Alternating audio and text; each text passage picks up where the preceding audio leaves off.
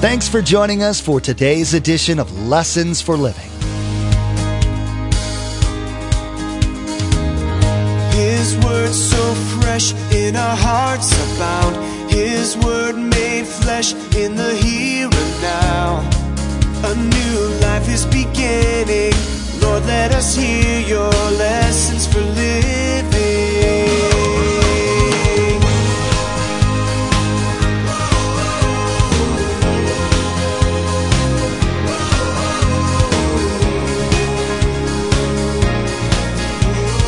Lord, let us hear your lessons for living.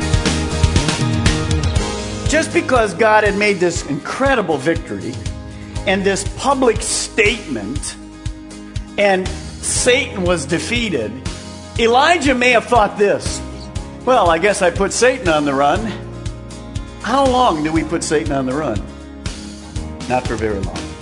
Because the Bible says he goes about like a roaring lion, always looking to steal, kill, and destroy. Today, Pastor Mark shares a timely message on self-induced depression and the negative effects that come with it. He teaches that this kind of distress can set in when unrealistic expectations aren't met. He warns that if you're a Christian and you live by feelings instead of the truth of God's Word, you'll always be disappointed and wind up depressed. Now, it doesn't mean you can't have hope for the future. God's in control of everything, and He wants to do all that we can ask or think according to His will. If you suffer from this problem, there's a solution, and it's found by examining your heart. Remember, there's quite a few ways to receive a copy of Pastor Mark's teaching. We'll be sharing all that information with you at the close of this broadcast. Now, here's Pastor Mark in the Gospel of John, chapter 15, verse 10, with his continuing study entitled, A Good Dose of Medicine.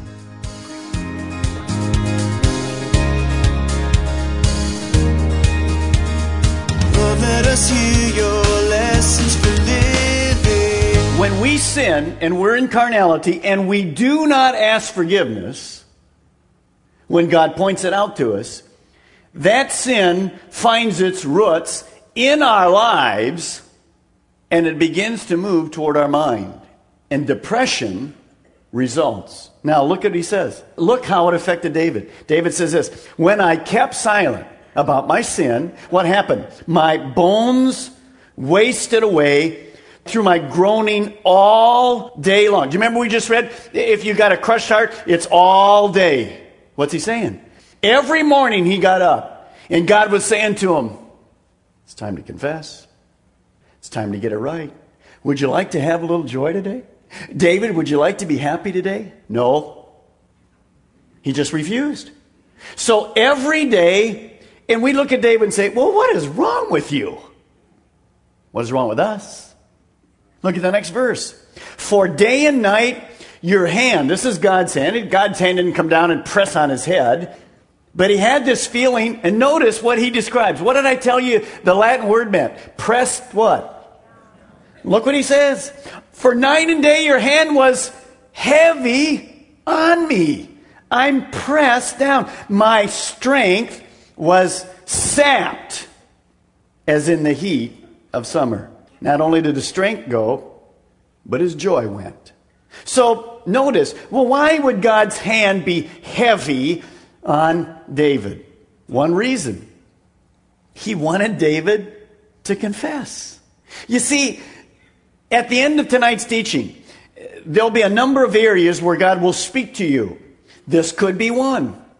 And I'm going to ask you at the end of tonight's service, if there's a sin that God has already brought to your heart right now, that you just get ready to confess it. And you know, when you leave tonight, the joy of the Lord will return. That simple. But we're that stubborn sometimes. Now, I'm not going to ask you to name it. That's between you and God. That's not important. But when we do that, we just feel pressed down. It happens in our lives. Now, joy is related to obedience to God's Word. That's why we teach the Word of God. Now, I put some verses on the overhead for you so that you'll see this in John 15.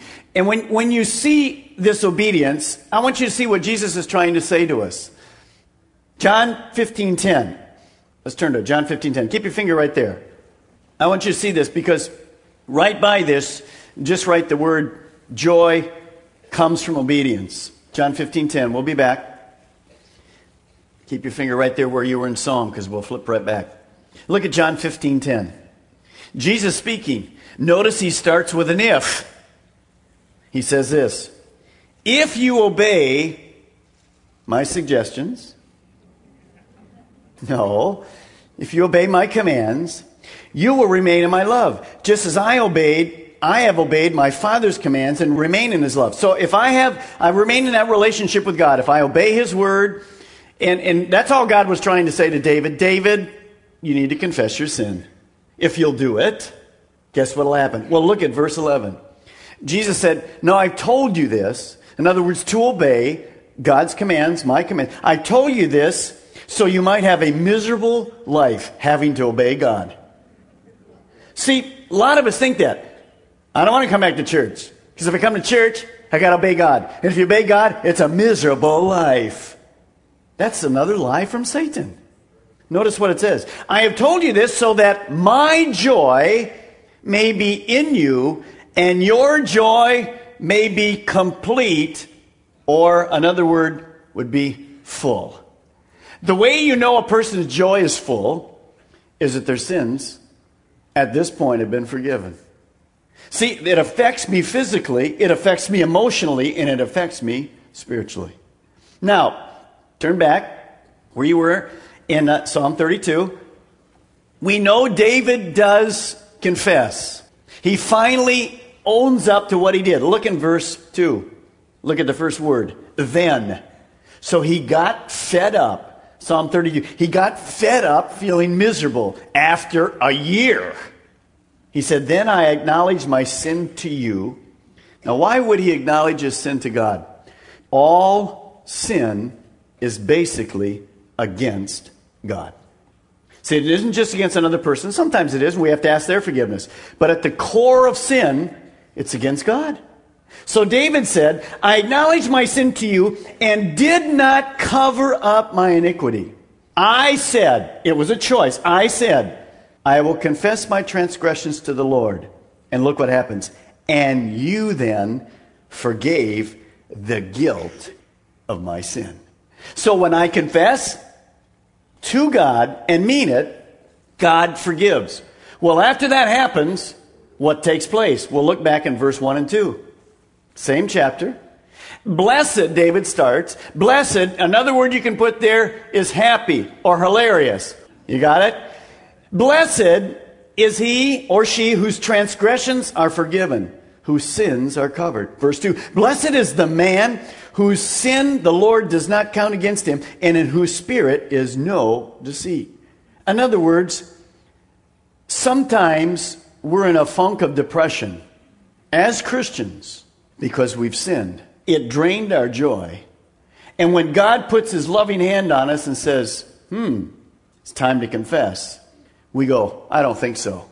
And we remain. So that then goes inwardly.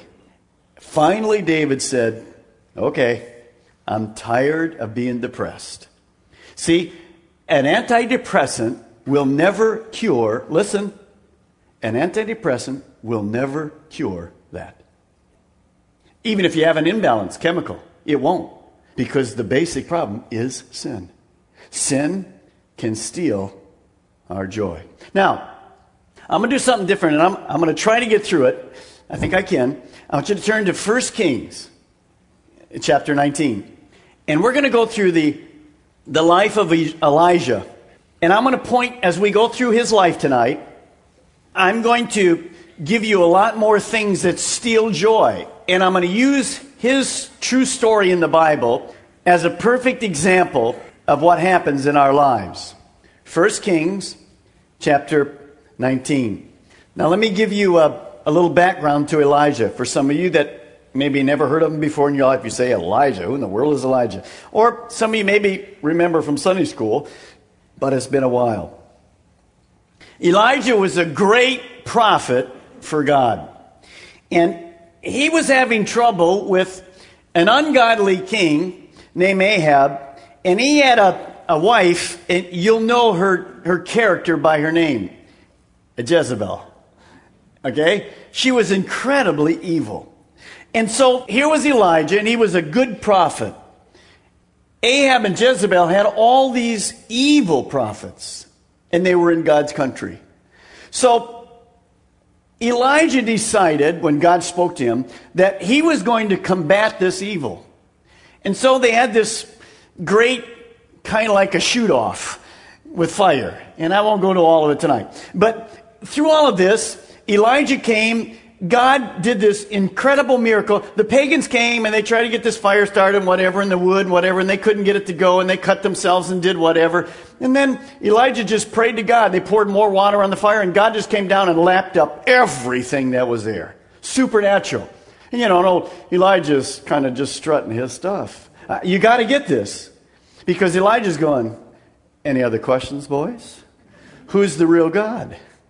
And he went out and destroyed almost all the pagan prophets. So he's on a big high. Huge high. Because God had come to his rescue. He is super prophet. With a big E, Elijah. And he is into it because God had ministered. It wasn't him, but it was God. But in chapter 19, we're going to see a whole different Elijah. This is right after this huge victory. We're going to see a different Elijah. We're going to see one that in his thinking, his words, his action, you're going to see the classical signs of depression. I was going to put all the classical signs up, but I'll just read them to you. And you'll see them as we go through. What are they? Withdrawal or escape. Moodiness, apprehension, fear about little things, self-pity, feelings of worthlessness, a loss of hope, a loss of confidence, anger, irritability, painful, wrong thinking, and physical exhaustion. Those are the common signs of depression. You can look at any medical manual and see it. Let me go through them again. Withdrawal, escape, moodiness, fear, self-pity, worthlessness, loss of hope, a loss of confidence, anger, irritability, painful, wrong thinking, physical exhaustion. Those are just some. Now you're going to see that shortly after this incredible miracle, Elijah exhibits almost all of these. And as we go through, I think you and I are going to say, how could this great man of God, incredible man of God, get depressed? Well, let me remind you of one thing as we get ready to go through. This will encourage you. The Bible says in the New Testament that Elijah was a man just like you and me. So when we read this tonight, even this super prophet was just a man. That's all we are. We're just men and women. So when you're going to see these things in Elijah, just don't go down and go, what's wrong with you, Elijah? Because we're just like Elijah. And here's often what happens. Right after a great victory, the enemy often comes. Doing well, eh? How are you? Watch this. So you and I need to be alert. Now, let's look at verse 1. Now Ahab, that king, told his wife Jezebel, those evil rulers, Jezebel wasn't there when this miracle came. She didn't see all of the prophets killed. So Ahab was there. So when he gets back, he told his wife everything Elijah had done and how he had killed all the prophets with a sword. So look at Jezebel's reaction. You can see who wear the breeches in this family. Watch this. So Jezebel sent a messenger to Elijah to say, notice it wasn't Ahab. He wore the skirt, she wore the pants. Jezebel sent a messenger to Elijah to say this. Here's good news, Federal Express to you. May the gods deal with me. In other words, be it ever so severely. May they kill me if by this time tomorrow I do not make your life like that of one of them. In other words, you killed my prophets? Watch me. I will destroy you. Now, one of the things that causes kind of depression in our life, getting down, is this: unrealistic expectations. I deal extensively this when I go through premarital counseling with people. What are you expecting your marriage to be? And if they're really young and it's their first experience ever, they're all smiles, and I have to bring them down to earth a little bit, and we go through. Do you believe it's going to be like that all your life? Oh, it's time to wake up.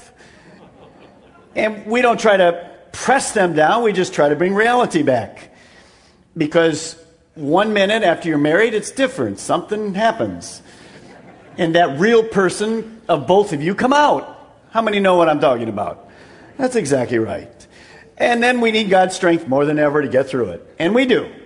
Now, just because God had made this incredible victory and this public statement and Satan was defeated, Elijah may have thought this: well, I guess I put Satan on the run. How long do we put Satan on the run? Not for very long. Because the Bible says he goes about like a roaring lion, always looking to steal, kill, and destroy. Now, that doesn't mean I go, oh, he came to me again today. I can't enjoy my life. Satan's always after me. Not at all. Because I have God with me. Greater is he that's in me. But I'm not stupid. So Elijah probably thought, we don't know, but it could be very well that after this he may have thought this. He had these expectations. Well, when Ahab and Jezebel see this, they're going to repent. The nation of Israel is going to get back together, and everything is going to be perfect. Maybe those are his expectations. If that's what you think for this world, you have unrealistic expectations. This world is not going to get better, guys. This world is going to get worse. It's going to get worse and worse and worse until Jesus comes and takes us out of it. Then he's going to deal with the sin issue. And then eventually he's going to make it all brand new. But that's a ways off. His coming may not be a ways off, but that brand new one's 1,007 years plus. But it's coming. And it's coming. But it isn't here now. So we have to be realistic where we live. Now, if you and I live by these feelings that are unrealistic, instead of the truth of God's Word, you will always be disappointed and also depressed. Because you have unrealistic expectations. Now, that doesn't mean I can't have hope for the future. I have tremendous hope for the future. And you remember the sermon, God Size Your Future? That's God. He wants to do above all we can even ask or think. If you didn't get that tape, get it. Start playing it. But in all of that, we know there's warfare that happens in our lives. We'll look at verse 3. As a response of this message, this email he got, Elijah doesn't even wait to pack.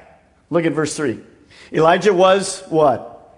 Afraid. Just by word afraid there, put fear. And he ran for his life. When he came to Beersheba in Judah, he left his servant there. So now we see in this great prophet, fear. God had previously directed him. God had been his source in the past that I don't even have time to go through tonight. He was the source of food with ravens and whatever. He did all kinds of miracles. And yet here, Elijah, he runs by sight, not by faith. When he faced the enemy and that fire was there, he operated totally out of faith. God, come down and just light my fire. That's what he said. Burn it up. And it was totally by faith. But here, he gets this message from Jezebel. I'm going to get you, boy. And it'll be tomorrow. Phew. He's gone. You say, is that a bad thing? Yes, because God didn't tell him to go. He'd been directed all his life. Now he runs. Don't ever run from the enemy. And number 2, don't run unless God says to run. The Bible says we're to stand. And after we've done everything else, we're just to stand some more. So he ran. Why did he run? Because of fear. That brings us to our next one. Fear and worry steal our joy. Fear and worry steal our joy. Think of tonight how many things we've worried about in the last few weeks that will never happen. And have we burned a lot of energy? Think about them. And if they do happen, what could we do about them? But we churn. We take the Pepsid, whatever. We just churn. We're worried. We're anxious. We're fearful. Sometimes you ladies are a little overly suspicious of your husbands. One day Adam had stayed out late just a couple nights, and Eve became suspicious and upset. She said, "You're running around, Adam, with other women."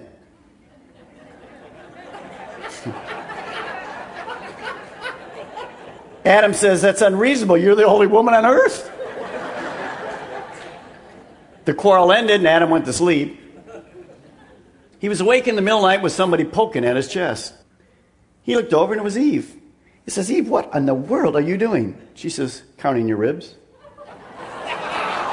Oh. Come on. All right, whatever. How many times does she want to count them? There's nothing going to happen. Think about tonight. And we're all guilty. Think of all the things we've worried about. It's just drained the joy. Just foolish things that we've just worried about. And we couldn't do a thing about them if they even did come. 90% plus never even come. But we spend the time. And it just drains the joy out of our life. Listen to Proverbs 24. Just listen. 20 verse 24. "A man's steps are directed by the Lord. How then can anyone understand his way?" What Solomon says is this. If you and I know our lives are directed by God, even though we don't understand what's happening, we can simply have faith and trust in God. Because it's going to be all right. Now, I have to quit going, and you're going to see this in a minute. I have to quit going by my feelings. I have to go by the faith that God gives me in His Word. That's hard. But that's where I have to go back to. You see, listen to Proverbs 14:30. Just listen. "A heart at peace gives life to the body." Wow. Look at Philippians chapter 4. Look what Paul says. When I look at this one, sometimes I get bummed out. The first part of it says this. "Do not be anxious about..." Read that again. Don't be anxious about how many things? That's hard. Is that hard? That's hard. "Oh no, Pastor Mark, I'm perfect." Let's go back to the thing about sin we talked about back over here. That's hard. Look at, "Don't be anxious about anything, but in everything, by prayer and petition with thanksgiving, present your request to God." So here's 4 little keys. Just write them down. Don't worry. Do pray. Do rejoice. And relax. You say, well, why do you say relax? Don't worry. Do pray. Do rejoice. Relax. See, the disease is fear and anxiety. This is the cure. This is the medicine you're taking. It's a biblical. You say, well, why do I need to relax? Look at the next verse. Verse 7.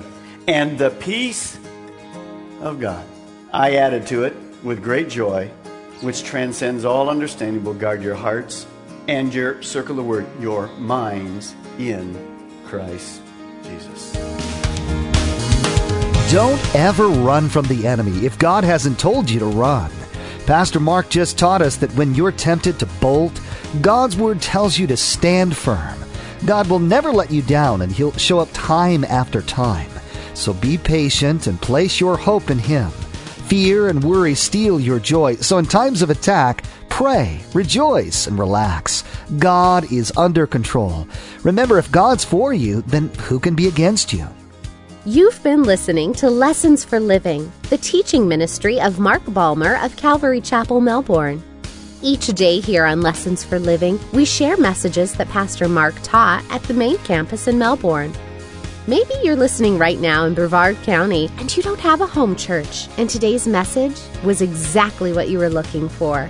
Join us for worship. We meet at the Melbourne and Viera campuses on Saturday night at 6 p.m. and Sunday morning at 8:30 and 10:45 a.m. And those in the Sebastian area can join us Sunday mornings at 10:45 a.m. For more information, call us toll-free at 866-779-3441. That's 866-779-3441. Or log on to lessonsforlivingradio.com and follow the link to the church website. Besides Satan, your worst enemy is you. What better weapon could he have? Next time on Lessons for Living, Pastor Mark examines the problem of depression. While there are legitimate cases that need proper diagnosis and treatment, most are self-induced. It's a scientific and biblical fact that our spiritual condition affects our physical well-being. Make sure to tune in to learn what God's Word says is the cure. Well, that's all the time we have for today's broadcast. From all of the production team here at Lessons for Living, we want to say thank you for tuning in, and may God bless you. And together, let's do life right. Our eyes have seen and our ears have heard His word made flesh in a hurting